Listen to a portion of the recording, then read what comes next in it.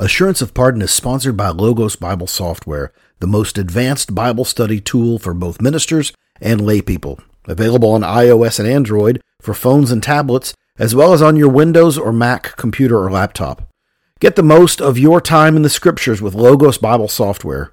For more information and 15% off your next Logos package, plus 5 free ebooks, visit assuranceofpardon.com/logos. Now, on with the show.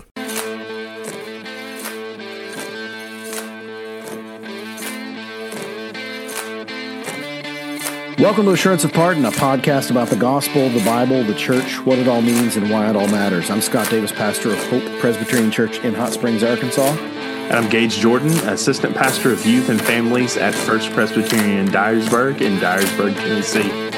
Well, Gage, we are here in season 3, our series on hermeneutics, the what you might call the art and science of how to interpret the Bible.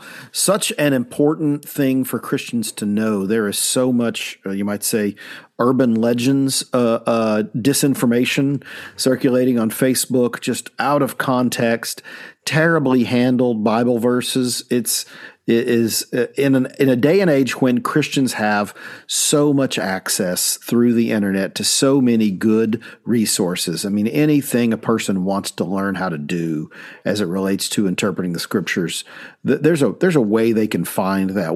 If they want to learn to read Greek and Hebrew, there are resources for that. So in a day and age with so many tools at our disposal, so many resources, yet the truth is there is more error circulating around through social media and Bible verses that have been ripped from their context and turned into memes with a little bit of a commentary there in the picture description.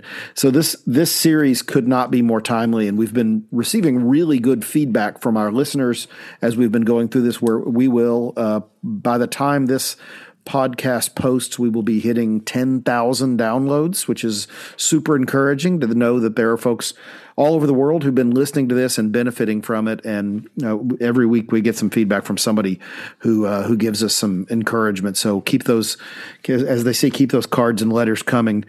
Gage, I think as we are a little ways into this, and we've been in this hermeneutic series for a while, we wanted to spend a little bit of time recapping what we've talked about so far. So what are some of the things that folks hopefully have learned so far? So the biggest thing, I think, is trying to give our listeners steps to practice proper hermeneutics. I would say there's a bunch of different hermeneutical tools out there, but really you could boil down for the everyday listener, the non-seminary trained person in the congregation that just wants to understand their Bible. There's 4 things that I would focus on and I would start with, and that's when you're reading the Bible, understand what the author means, right? Authorial intent. What's the author meaning? What is he trying to convey? Who is he talking to? When is he writing? Things like that. The next, I would say, is understand the genre of what you're reading. Are you reading history? Are you reading poetry? Are you reading apocalyptic literature? Are you reading an epistle?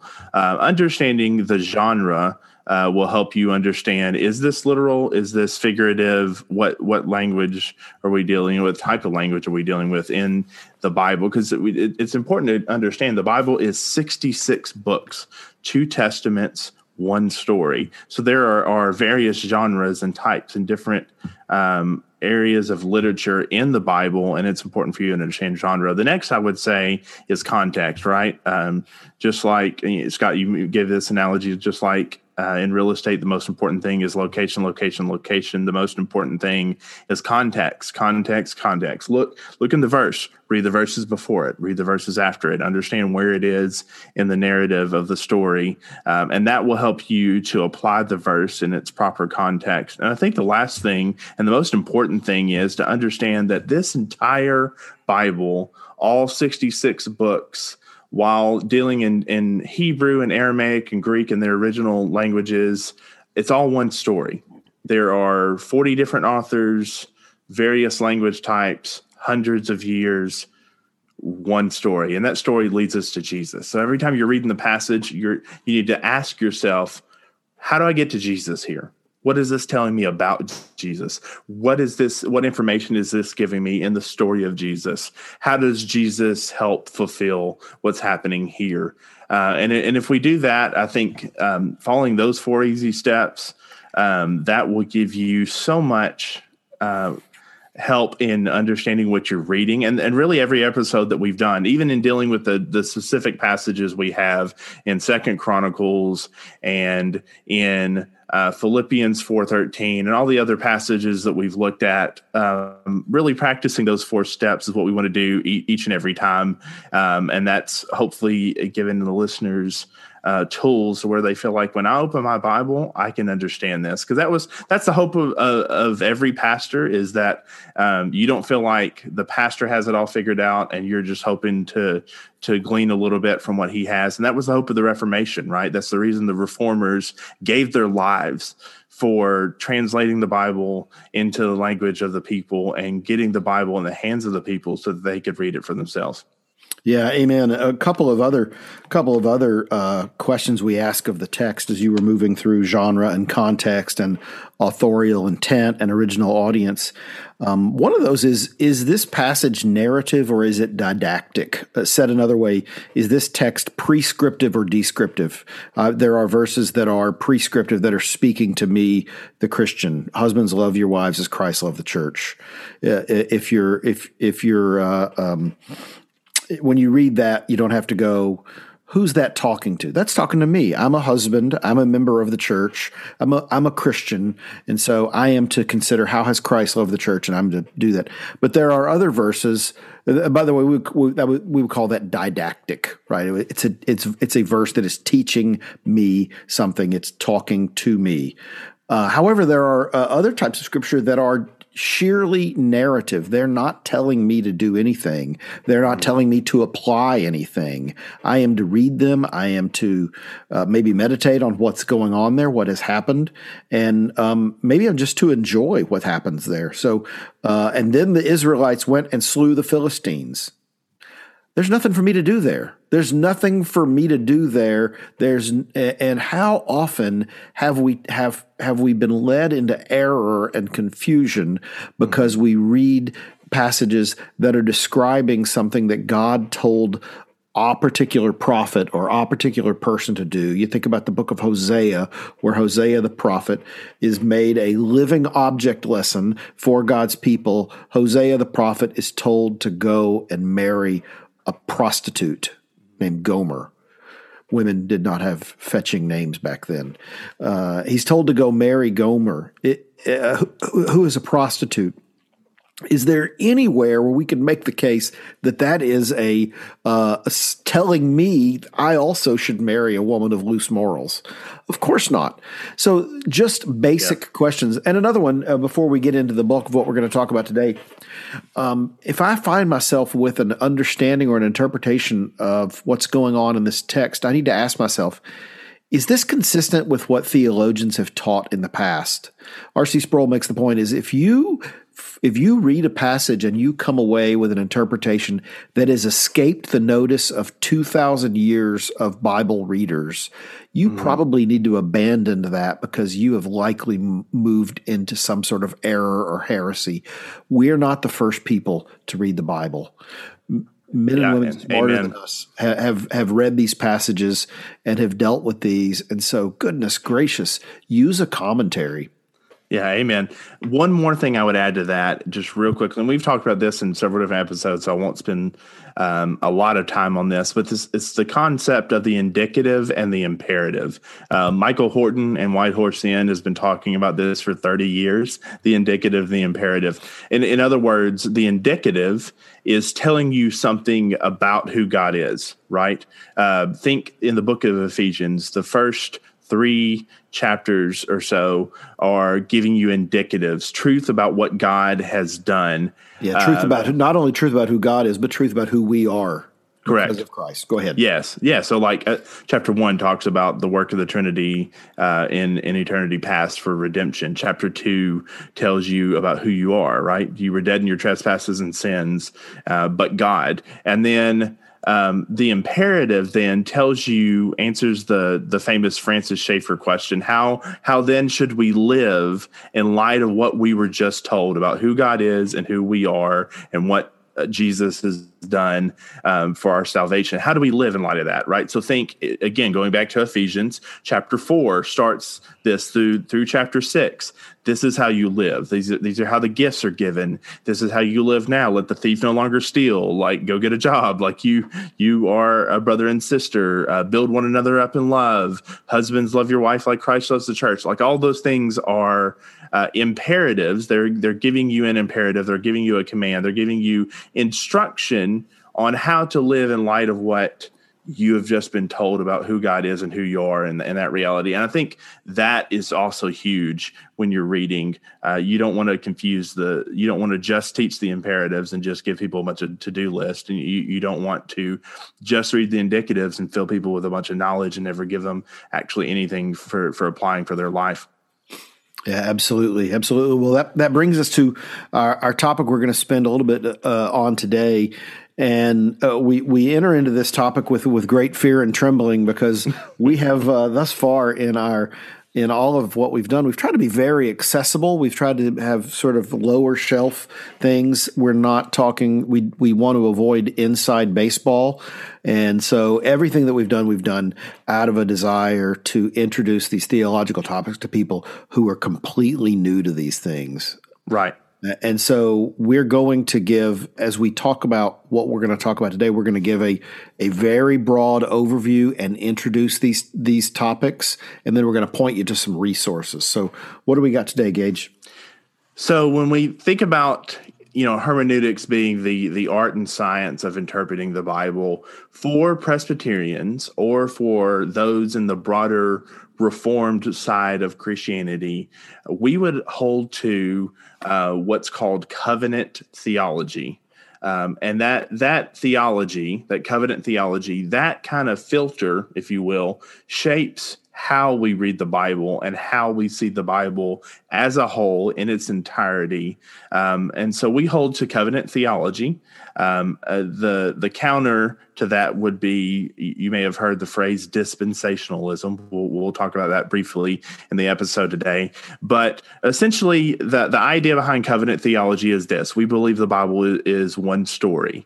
We believe that there are Old Testament saints and New Testament saints, that there isn't a hard line between Israel and the church, that there's always been those that are looking either forward to the Messiah and putting their hope in him, or looking back to what the Messiah, Jesus, has done. And in that theology, that filter, that streamline, if you will, that thread that we read the scriptures by, you'll see that God has always interacted with his people in covenants. A simple definition for a covenant is just an agreement between two parties. That God consistently throughout the history of redemption makes agreements with his people.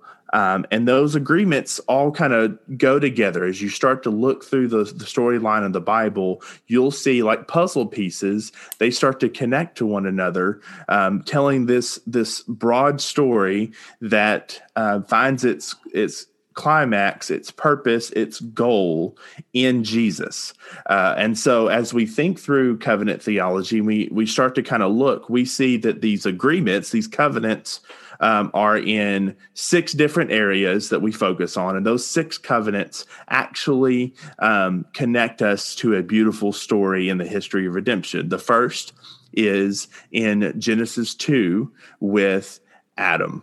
God makes an agreement with Adam when he creates him. He puts him over the garden and over everything that's in the garden, and tells him to be a steward of it, to be fruitful, to multiply. And then he tells him about the tree of the knowledge of good and evil. And he gives him a condition. Don't eat. You can eat anything else in the garden. You can have anything else in the garden.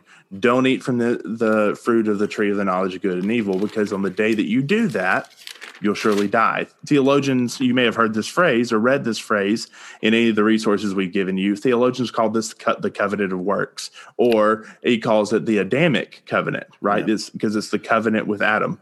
And or sometimes it's called the covenant of life. Yeah. Right. And in the covenant of life, God promises to bless Adam if he obeys it perfectly. And obeying it perfectly requires one rule, and to punish him with death if he disobeys. Right. So here's the agreement. You do this, you live. You do this, you die. And the condition of the covenant is perfect obedience, right?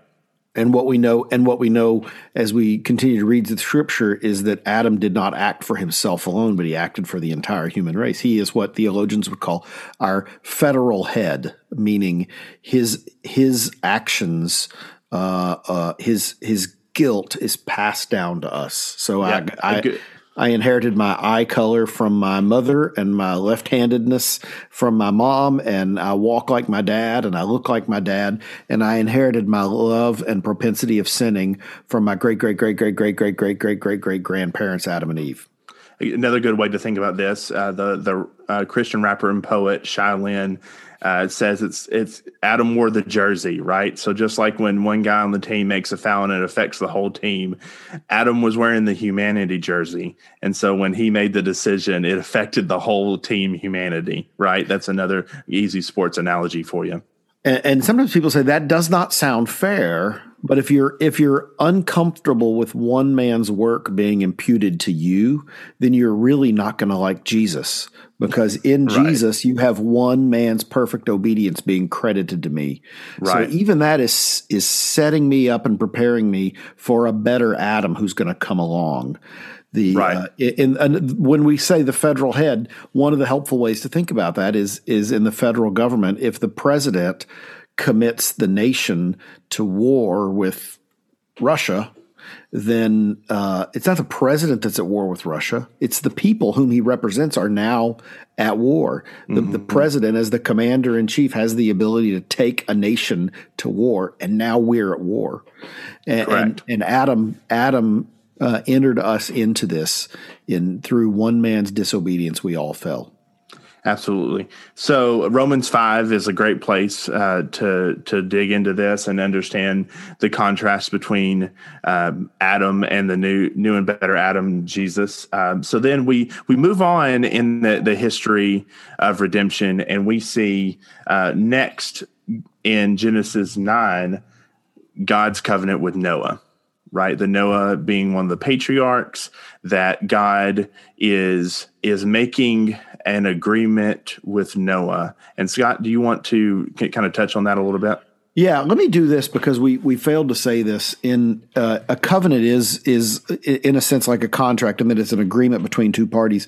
But biblical covenants are unlike that in that they don't involve God saying, "Hey, here's what I think it ought to be. What do you think it ought to be?" Gage, you and your wife Katie just bought a house, and when you're buying a house, you end up emailing back and forth these real estate contracts where you say, "Well, I promise to pay this if you promise to fix the windows," and they say, "Well, I tell you what, we won't fix the windows, but we'll lower the price," and we go back and forth with these covenants until we land on one that both parties find agreeable. Right. And that's not the way biblical covenants work. God does not say, here's my covenant that I make with you. Look it over, take a red pen, make any changes you want, fax it back to me, and we'll just go back and forth until we come to an agreed upon agreement. No, in a biblical covenant, God is the author of the covenant, and he says, I'm the covenant maker. I'm making the promises. Here's the terms of it.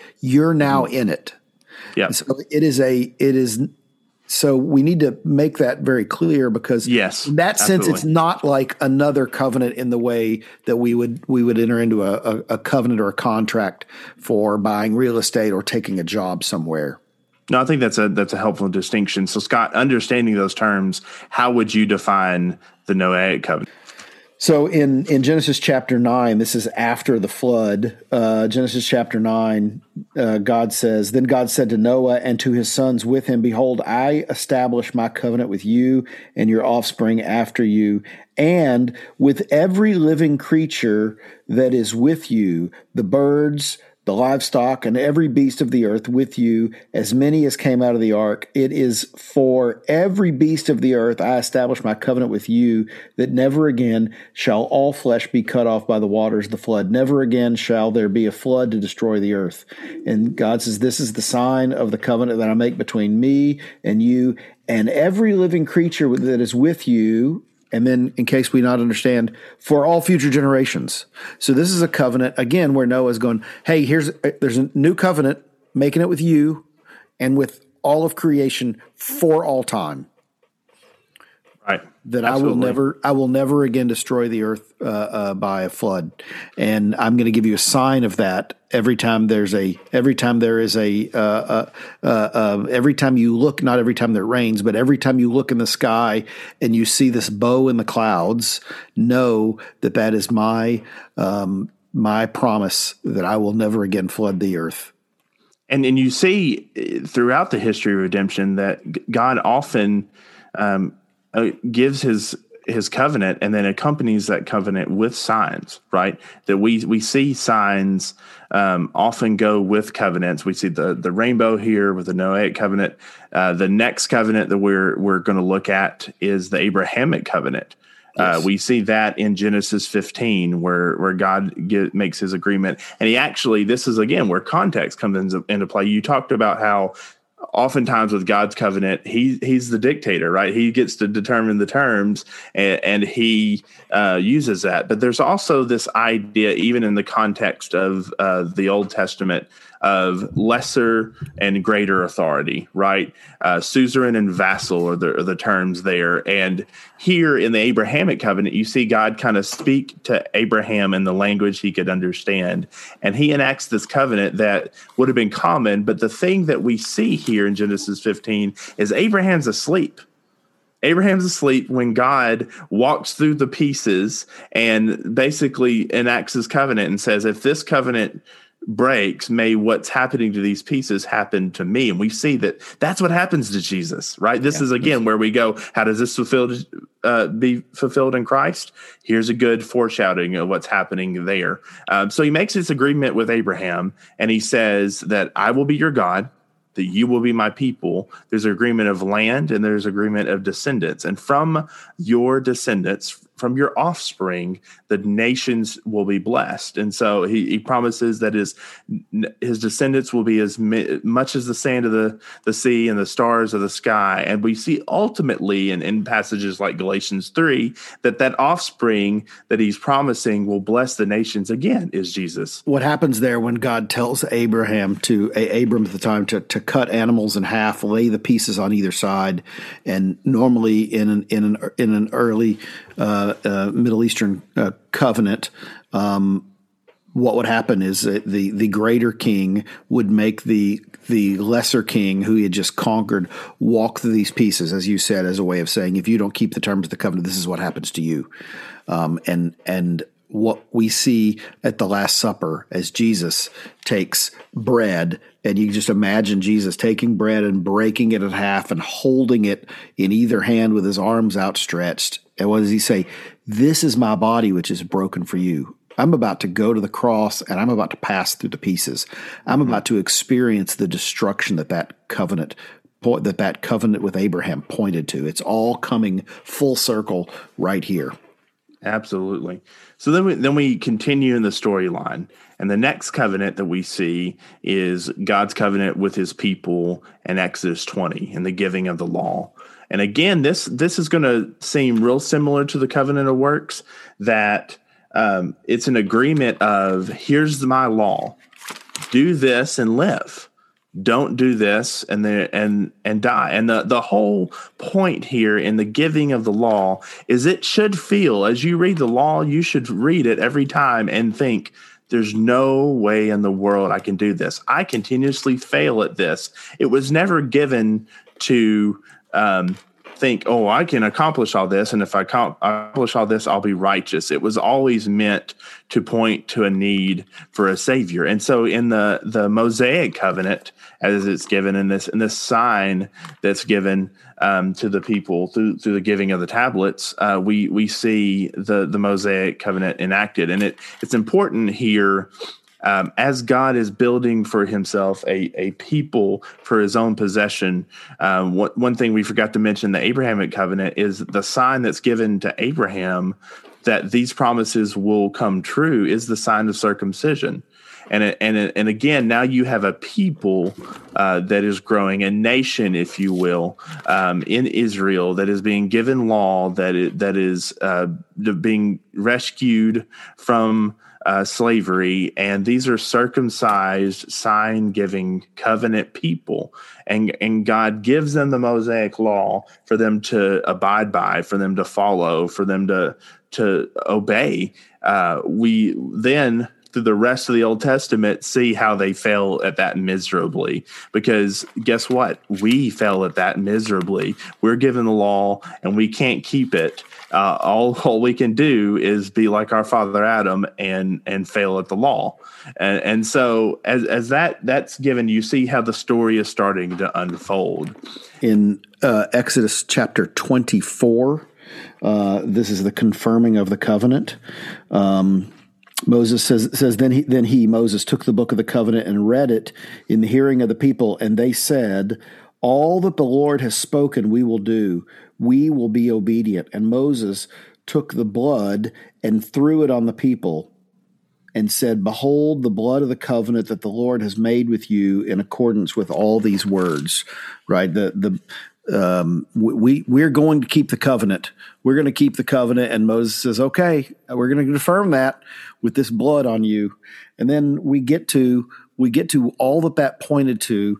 We get to Jesus before Pilate, and there is the opportunity for Jesus to be let go, or I can let Barabbas go, this murderer. And Pilate opens the window and says, "Who's it going to be, Jesus or Barabbas, this murderer?" And they say, "Give us Barabbas." And so when Pilate saw that he was gaining nothing, but rather a riot was beginning, he took water and washed his hands before the crowd, saying, "I'm innocent of this man's blood. See to it yourself." And all the people answered, "His blood be on us and on our children." Mm-hmm. And so here we say, and that's just the irony of reading that in context with Moses throwing the blood of the sacrifice on the people, and then we fast forward to Matthew chapter 27, and the people as they are calling for Christ's crucifixion, they are saying, "His blood be on us." And what they don't realize is as my friend Daniel Amir Price, the Lutheran, says, "Yep, that's actually how it works. Yeah, his blood's going to have to be on you if you're going to be saved." Yeah, absolutely. And it's Pilate goes on at that point then and washes his hands of the situation, right? Like, and that's where we get phrases like, "You know what? I washed my hands of this situation," or, "You know what? His blood be on your hands." Right? Like, we say that about someone taking responsibility for something, or someone having to own something, or someone being done with something. That context actually comes from the Bible, right? We get that from this narrative, and we see in the covenant with Moses, and we see how it unfolds and plays out in the gospel narrative, that with this covenant to obey, this covenant to keep the law, that even when we think we're doing it right, just like the rich young ruler, right? When I've kept all those things, I'm a good person, I've checked all these boxes. You really haven't. You really haven't at all. And there's no way you actually could. And so that's an important piece, because that is going to shape the need for what the theologians call the covenant of grace. So even in these covenants we're talking about in the biblical narrative, there's an overarching kind of two-pillar side of a covenant of works and a covenant of grace, right? Either you're going to get salvation by perfect obedience, or you're going to get salvation by grace alone, through faith alone, in Christ alone. And the good news of the gospel is Jesus not only gives you grace through his sufficient sacrifice, but He lives the life you can't live and fulfills the requirements of the Mosaic law, and he fulfills the requirements of the Adamic covenant, and he fulfills the requirements of the covenant of works. He is the only one able to perfectly obey, and it's actually his life of obedience that is part of the credit to our account, so that we come into the throne of grace through the credit of Jesus' work and his work alone, through his life, through his death, and through his resurrection and ascension. So then we come to the Davidic covenant. And you see that in the story of David, as we talked about David and Goliath, and then as he becomes king in 2 Samuel 7, we see as king, God makes a promise with him. And in that promise that that covenant that God enacts with David in 2 Samuel chapter 7, he ultimately promises that from David that his kingdom is never going to end, that his line of succession is going to go on forever, because his offspring, the son of David, is going to be a king whose reign has no end. And that's where we see through the lineage of David, through his offspring, that this is the same offspring that's going to bless the nations. This offspring is also going to be the king that is going to reign forever.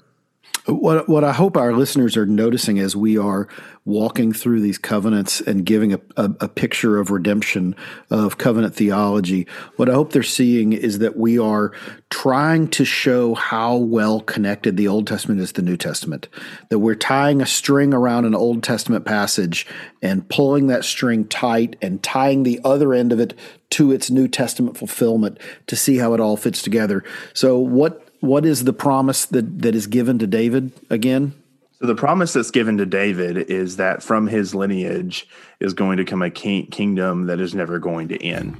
That's right. And out of that, we see that fulfillment finds its hope and its security and foundation in Jesus.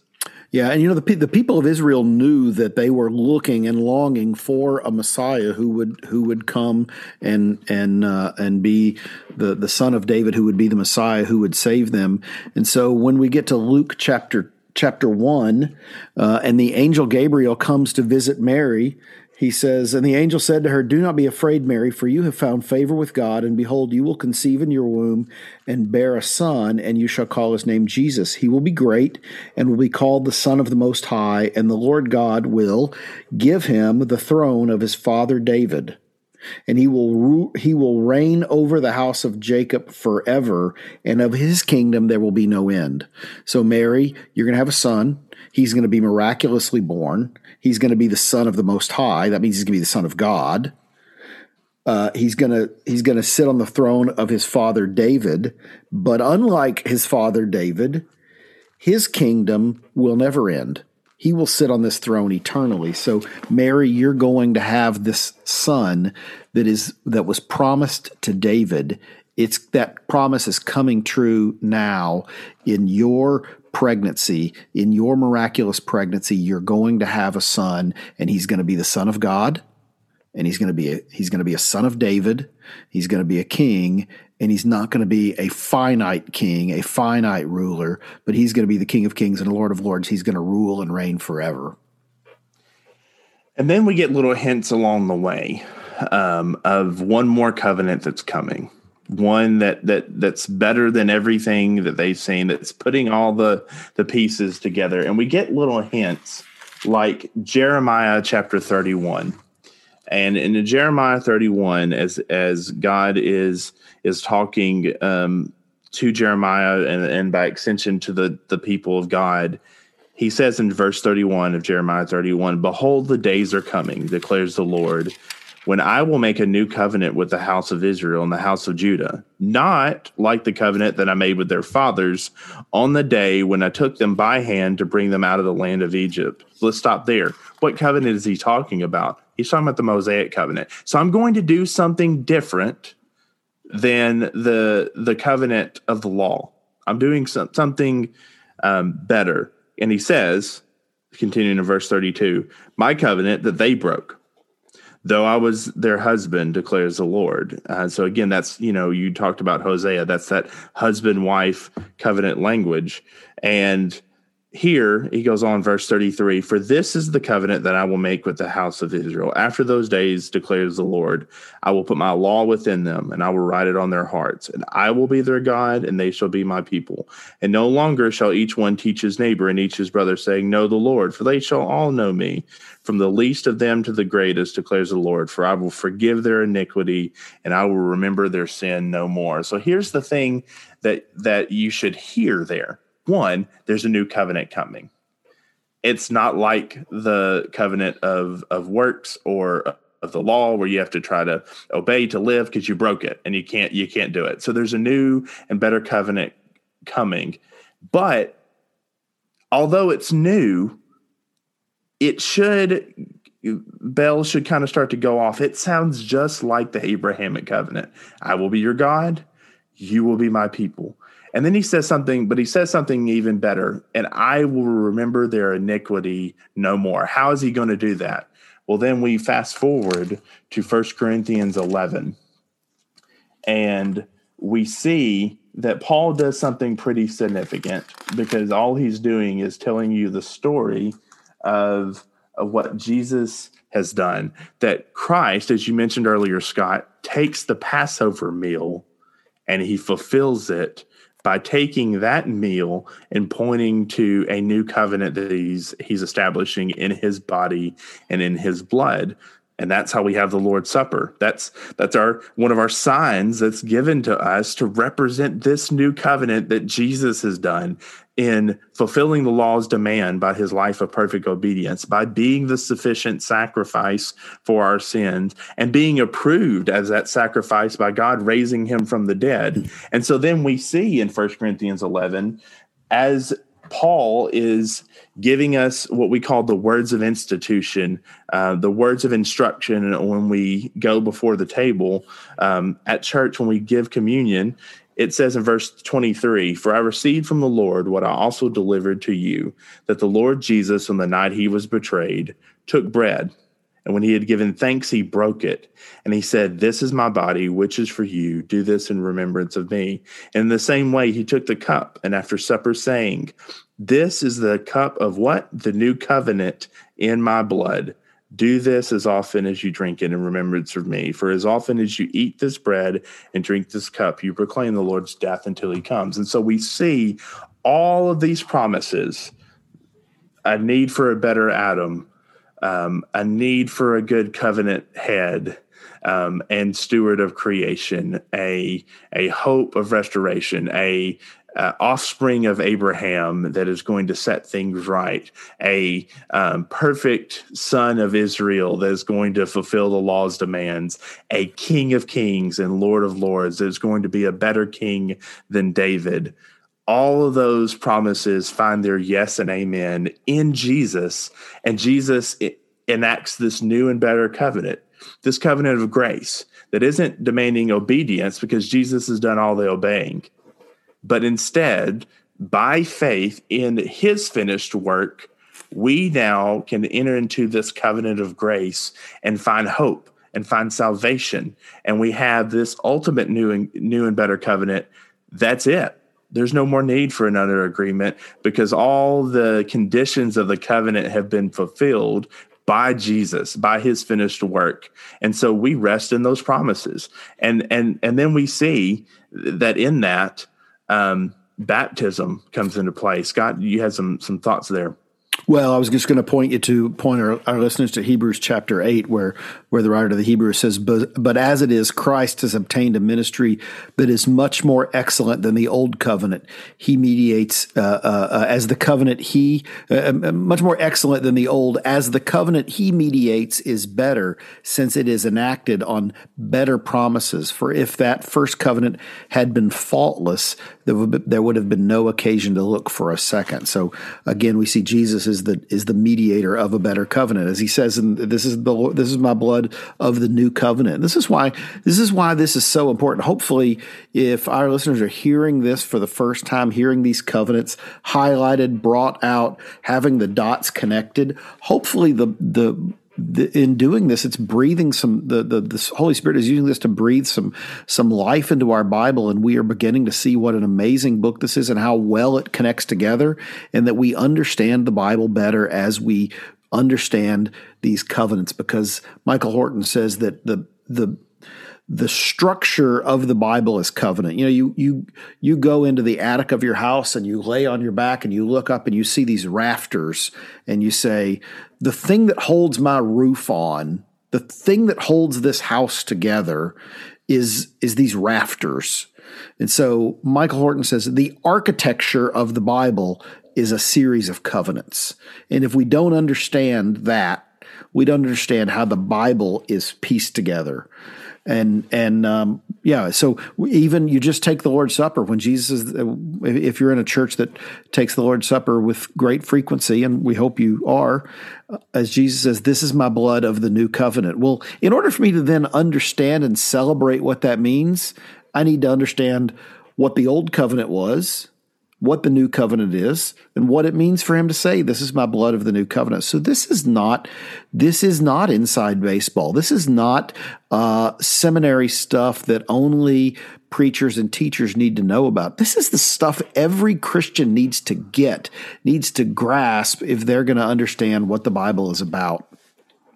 Absolutely. And we mentioned in the Abrahamic covenant that God gives signs, right? And in the signs that he gives, he gave the people circumcision. As we think about this new covenant, we also see, as I mentioned in Jeremiah 31, that there is a connection there of the promises of the Abrahamic covenant to this new covenant, because Jesus is the offspring that is going to bless the nations. Well, just like with the Abrahamic covenant, he's given the sign of circumcision. And that sign points to a reality, right? That outward sign points to a circumcision of heart that's needed for the people of God. Well, then we see in this new covenant where the promises are the same, and we see a connection between the Abrahamic covenant and the new covenant. We now are given a new sign, a better sign, and the sign of baptism. We won't go into all the details of that. I would direct you to season 1. We had, I believe, 2 episodes on baptism that handles the details of all that. But in that, you see, as we looked in Jeremiah 31, there's a connection there. And so there is a connection between circumcision and baptism. And we now, in this new covenant, as new covenant people, give this sign to our covenant community, both to our children and to those who profess faith. And this sign, this washing of water, points to what Jesus has done and what God declares to be true about you because of what he has done. And so you start to kind of see all the pieces together. And I would just say this briefly, because we mentioned this at the end, and I'll give you some resources. This is drastically different than maybe the dispensationalism you were taught. And you may not even know that that's what you were taught, but you may think to yourself, this doesn't sound like a hard line between Israel and the church. This doesn't sound like eventually God's going to bring up the sacrificial system again and separate Israel and the church and reign on the earth. This doesn't necessarily sound like he's doing something different with Adam and different with David and different in different dispensations or chunks of time. And you're right, because we think that particular perspective isn't helpful. And it isn't biblical, and it's actually making a lot of error, because instead of seeing one crimson thread and one storyline, it seems to make God out to do different things at different times with different people. And it makes you do really weird things depending on if you're classically dispensational or progressively dispensational, to where you start looking at the election and you're trying to interpret all the signs of the times based off of your where are we in the dispensations or the chunks of time. I don't think you'll find that in the scripture. And I would encourage you to take what we've told you today and go investigate it for yourself in the text and see how the dots start to connect. And there's a couple of resources as we wrap up today that I would commend to you. The first is the October edition of the Table Talk magazine that Ligonier Ministries puts out. It's ligonierministries.org, I believe, is their website. We'll put it in the show notes. The October issue is all about covenant theology. So if you want to understand this better, it's a small magazine, super cheap to get. It's great. I would absolutely commend that to you. Another resource I would commend to you, Scott mentioned Michael Horton. He has a fantastic book called Introduction to Covenant Theology. Not overbearing. It's not a seminary level 500, 600 page book. It's real easy read. I would commend that to you. If you are like me and you grew up in a context where you may not even realize that you were taught dispensationalism, but maybe as you've listened to our episodes and listened to our friends at the Society of Reformed Podcasters and all those different shows there, and you may realize, man, this is not what I was taught growing up. Let me commend a resource to you. Keith Matheson has a small book called Dispensationalism, where he does a great compare and contrast of our two schools of thought there. And I would commend that to you. Scott, and any other recommendations? Well, I think again, dispensationalism is a very, very prevalent theological construct that is everywhere, but it seldom advertises itself as dispensationalism. So there are a lot of churches that just kind of would call themselves a Bible church, right? But what they're teaching is dispensationalism, and so teachings about a secret rapture where all the Christians disappear off the earth. That is a unique feature of dispensationalism. The Left Behind novels, all of that kind of craziness. That's Scofield Bibles, Scofield Bible. Yeah, dispensationalism was a theological construct that was put on top of the scripture that nobody had seen in the scripture prior to the late 1800s when John Nelson Darby developed it. And so, but it never advertises itself as a recent thing. It would have its followers believe this is just a plain reading of the text, and it just plain isn't. So, the resources you've pointed out are good. I think we probably are going to in the future do an episode about why we don't believe in a rapture. That would be a fun thing to talk through, and to apply just the study of hermeneutics to that idea and why we don't hold to a secret disappearance. You don't need a bumper sticker that says, in the case of rapture, this car will be unmanned. That's not necessary. Why we don't believe in a sudden disappearance of Christians leaving the rest of the unbelieving world here on the planet to stew in its own juices. Right. But why you don't have to read your newspaper alongside your study in Revelation. So I think those things are super helpful. Again, if you have questions about any of this, we'd love to hear from you. You can follow us on Facebook, Instagram, or Twitter. You can always email us at contact@assuranceofpardon.com or send us a message on the website. We'll try to include all these resources and others in the show notes for your benefit. And as always, this is Assurance of Pardon. God bless.